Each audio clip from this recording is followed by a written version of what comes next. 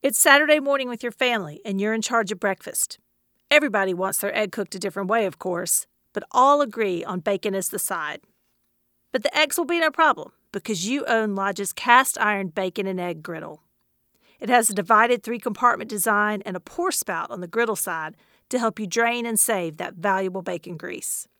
This made-to-order breakfast will be easy. As the oldest American manufacturer of cast-iron cookware, Lodge knows a thing or two about quality. Lodge's Bacon and Egg Griddle, the third and latest item in the Lodge Cast Iron Legacy series, may be purchased online at lodgecastiron.com. For their commitment to quality cookware and their longtime support of the Southern Foodways Alliance, we thank them. Okay, let's see a show of hands. How many people think molasses and sorghum are the same thing? Raise your hands. I don't care if you're in the car. Just raise your hand up. Keep one hand on the wheel. Okay, there are no hands here in our recording tent, but we see those hands up in other places. Well, to be fair, in syrup form, molasses and sorghum can be similar in color, and both have a bit of a bite. But that's where the similarities end, because molasses is a byproduct of making sugar cane into sugar, while sorghum is a grain with an ancient past and a bright future in the South and beyond. You can pour sorghum syrup, which some people confusingly call sorghum molasses, on a biscuit. But you can also pop it, serve it like couscous, substitute it for wheat in bread making. Or heck, you can power a tractor with it because, yes, sorghum can be used to make ethanol. But know this too, sugarcane bagasse can be used to make ethanol too. So let's just...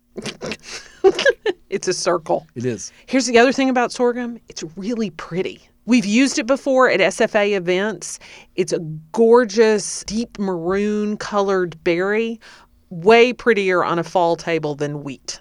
You're probably eating more sorghum than you realize, but not as much as you're going to crave once Wilson Sayer tells us this story. I'm Melissa Hall. I'm John T. Edge. We're your hosts for Gravy. Gravy. Gravy. Gravy. A production of the Southern Foodways Alliance, Gravy tells new and complicated stories about the changing American South.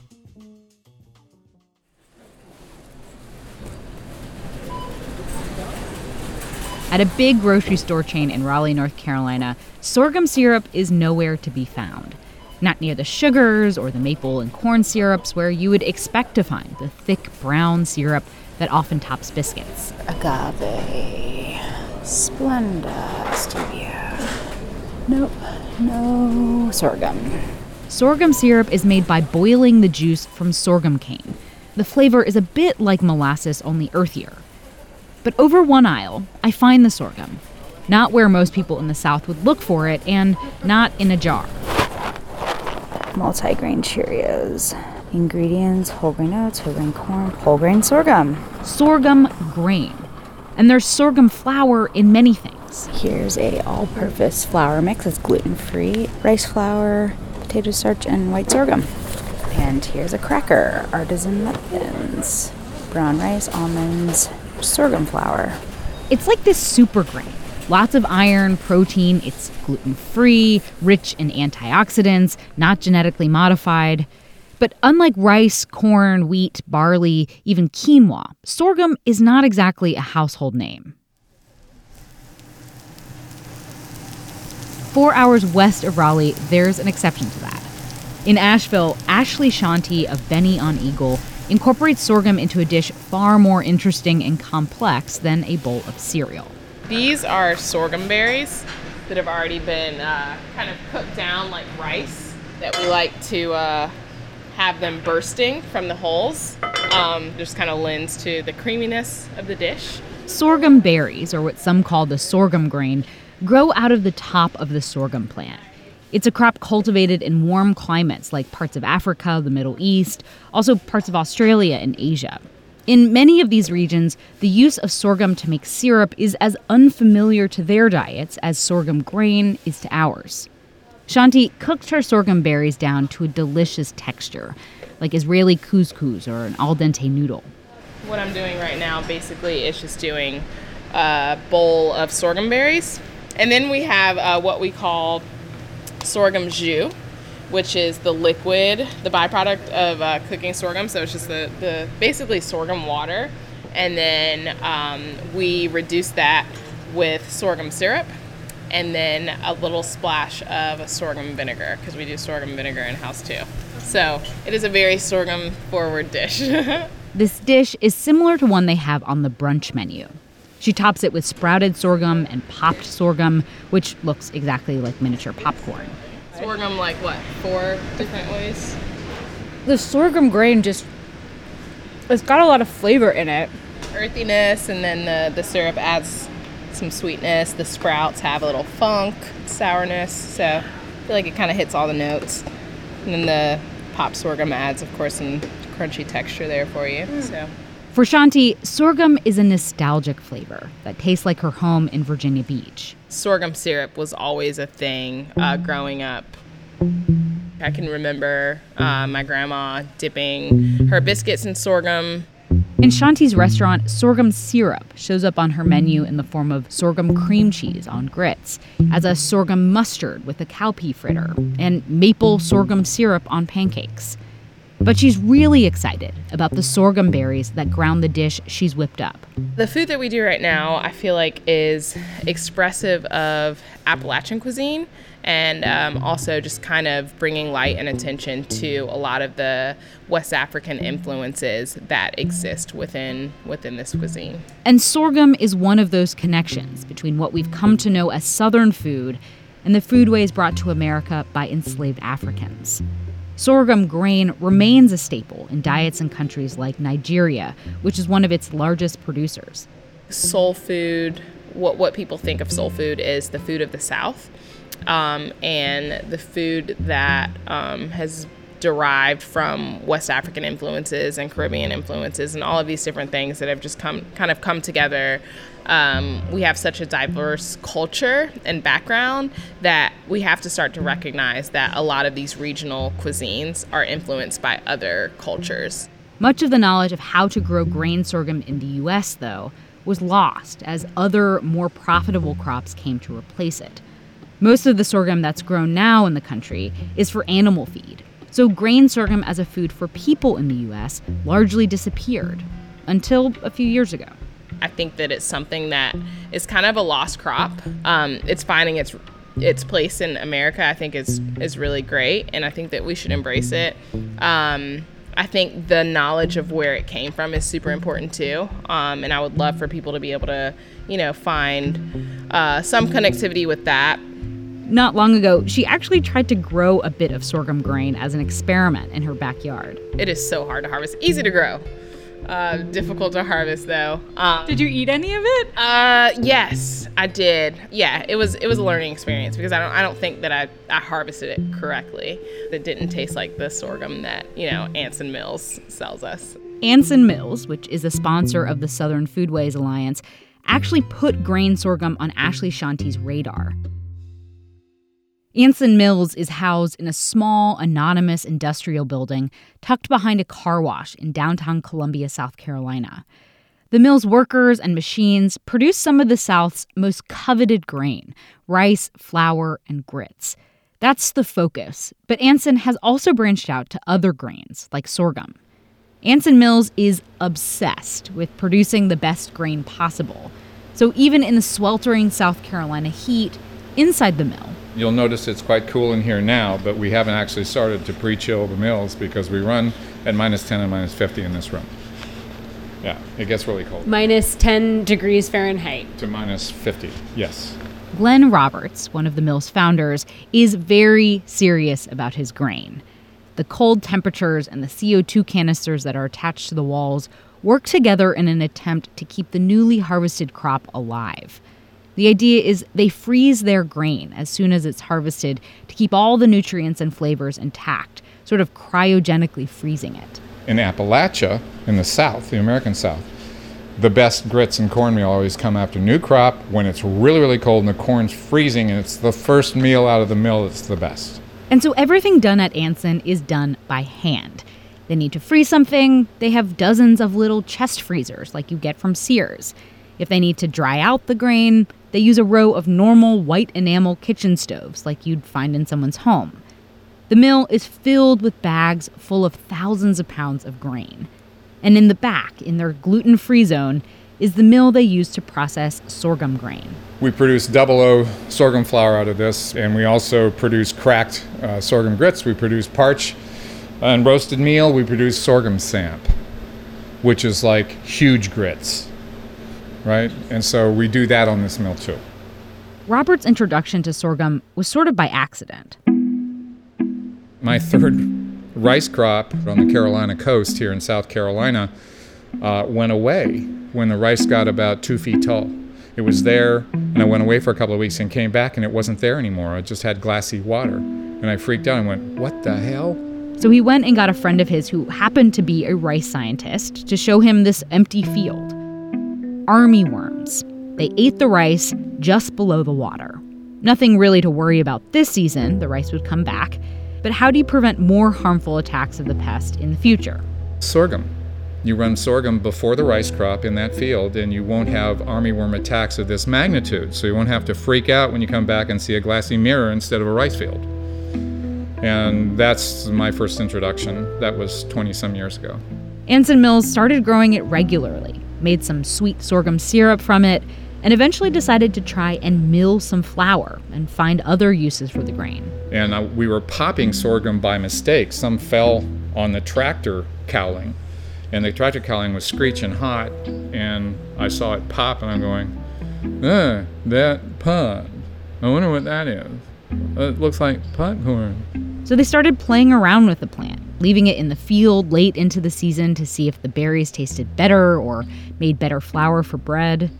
While Anson Mills does grow and sell their sorghum as flowers and unmilled berries, it's still somewhat of an experiment. What we're doing in our feed system is way, way, way, way too narrow. You can't do beans, corn, wheat, corn. You have to diversify. Anson Mills is very concerned about the effect of changing environments and weather patterns. The mill has set a 5-year goal to figure out what the next steps are, because at the rate of weird things happening to their crops, they're worried they won't be able to grow much in a few years. For the third year in a row, we've salted up one of our best research rice fields that's never had salt until the last 3 years.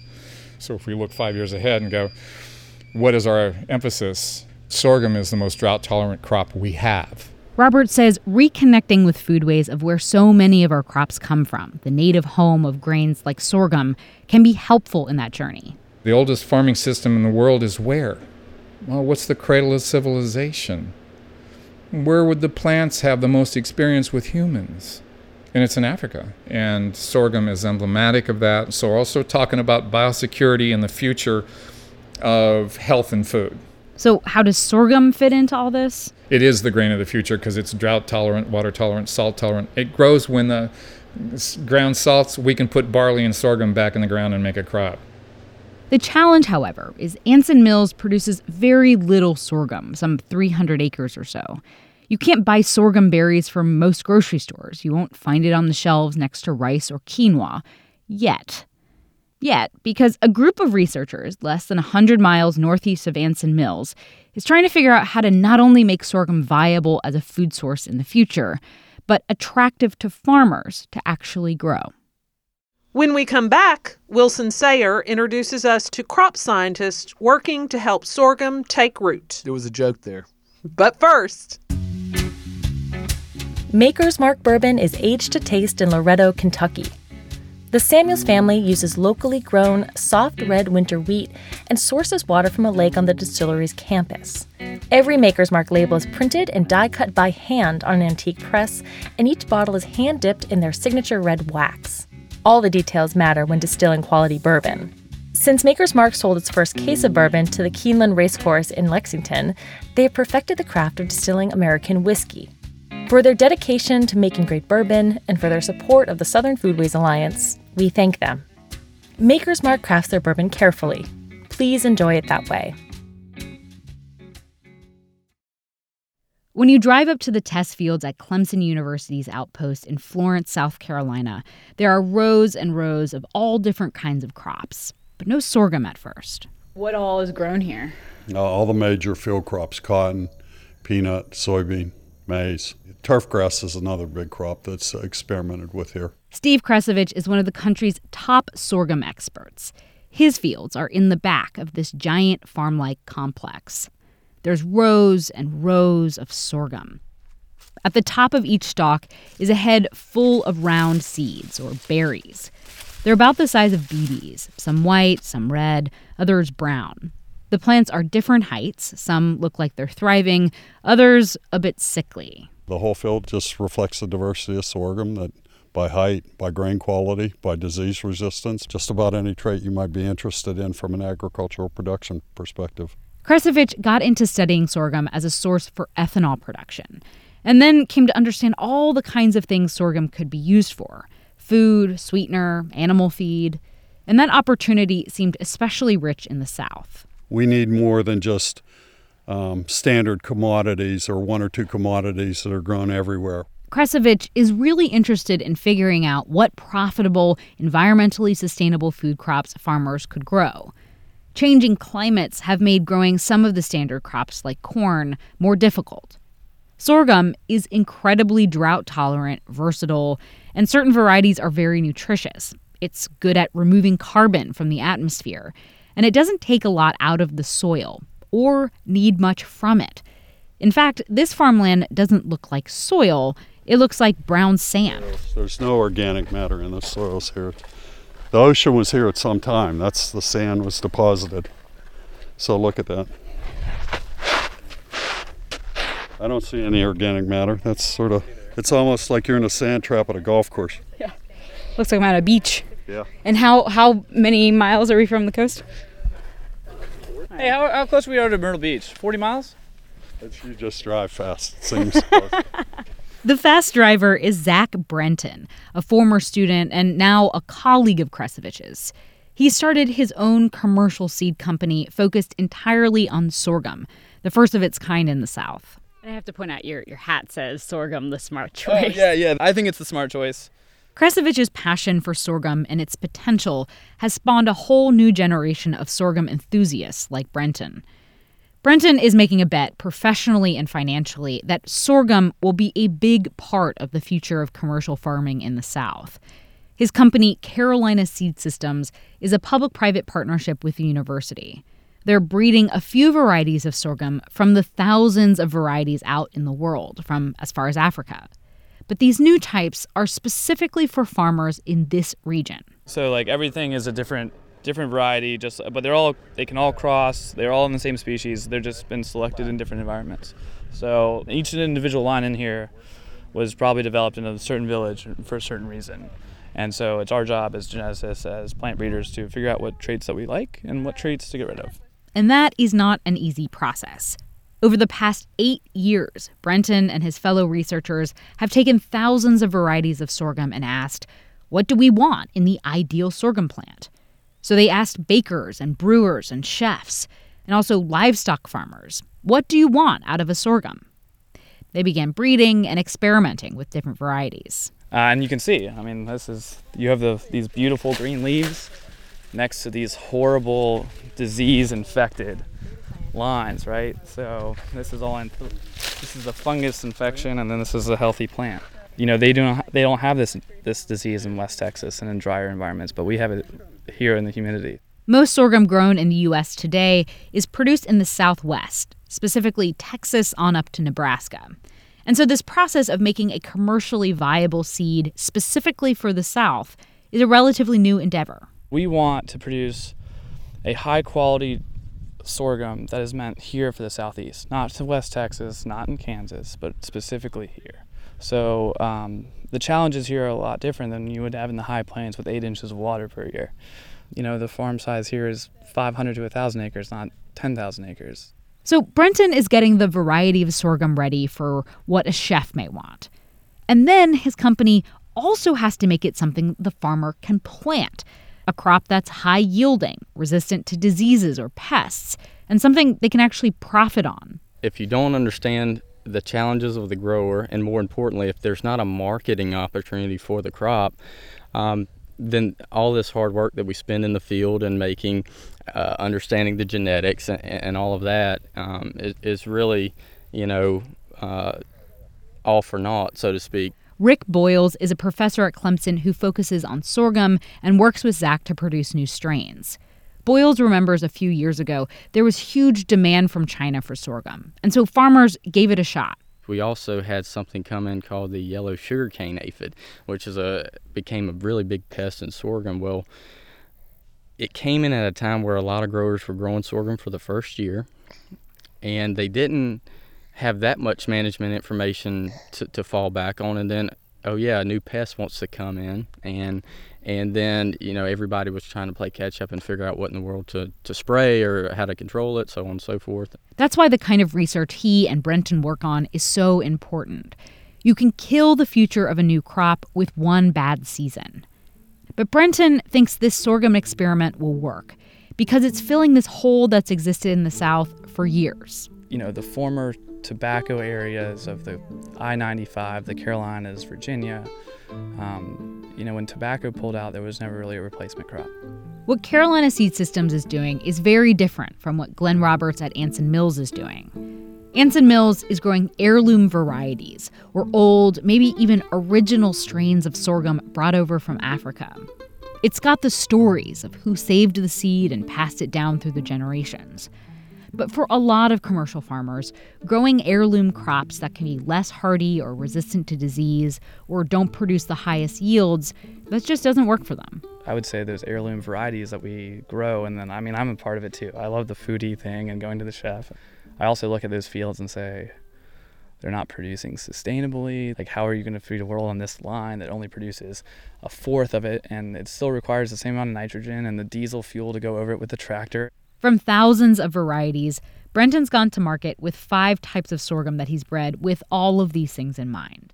He points to one of them in the field. White seed tan plant, so it makes that nice white pearly flower. So it's considered a food grade line. This took years of selection and testing, right, to get to this point. We want to breed to where it's going, not where it is today.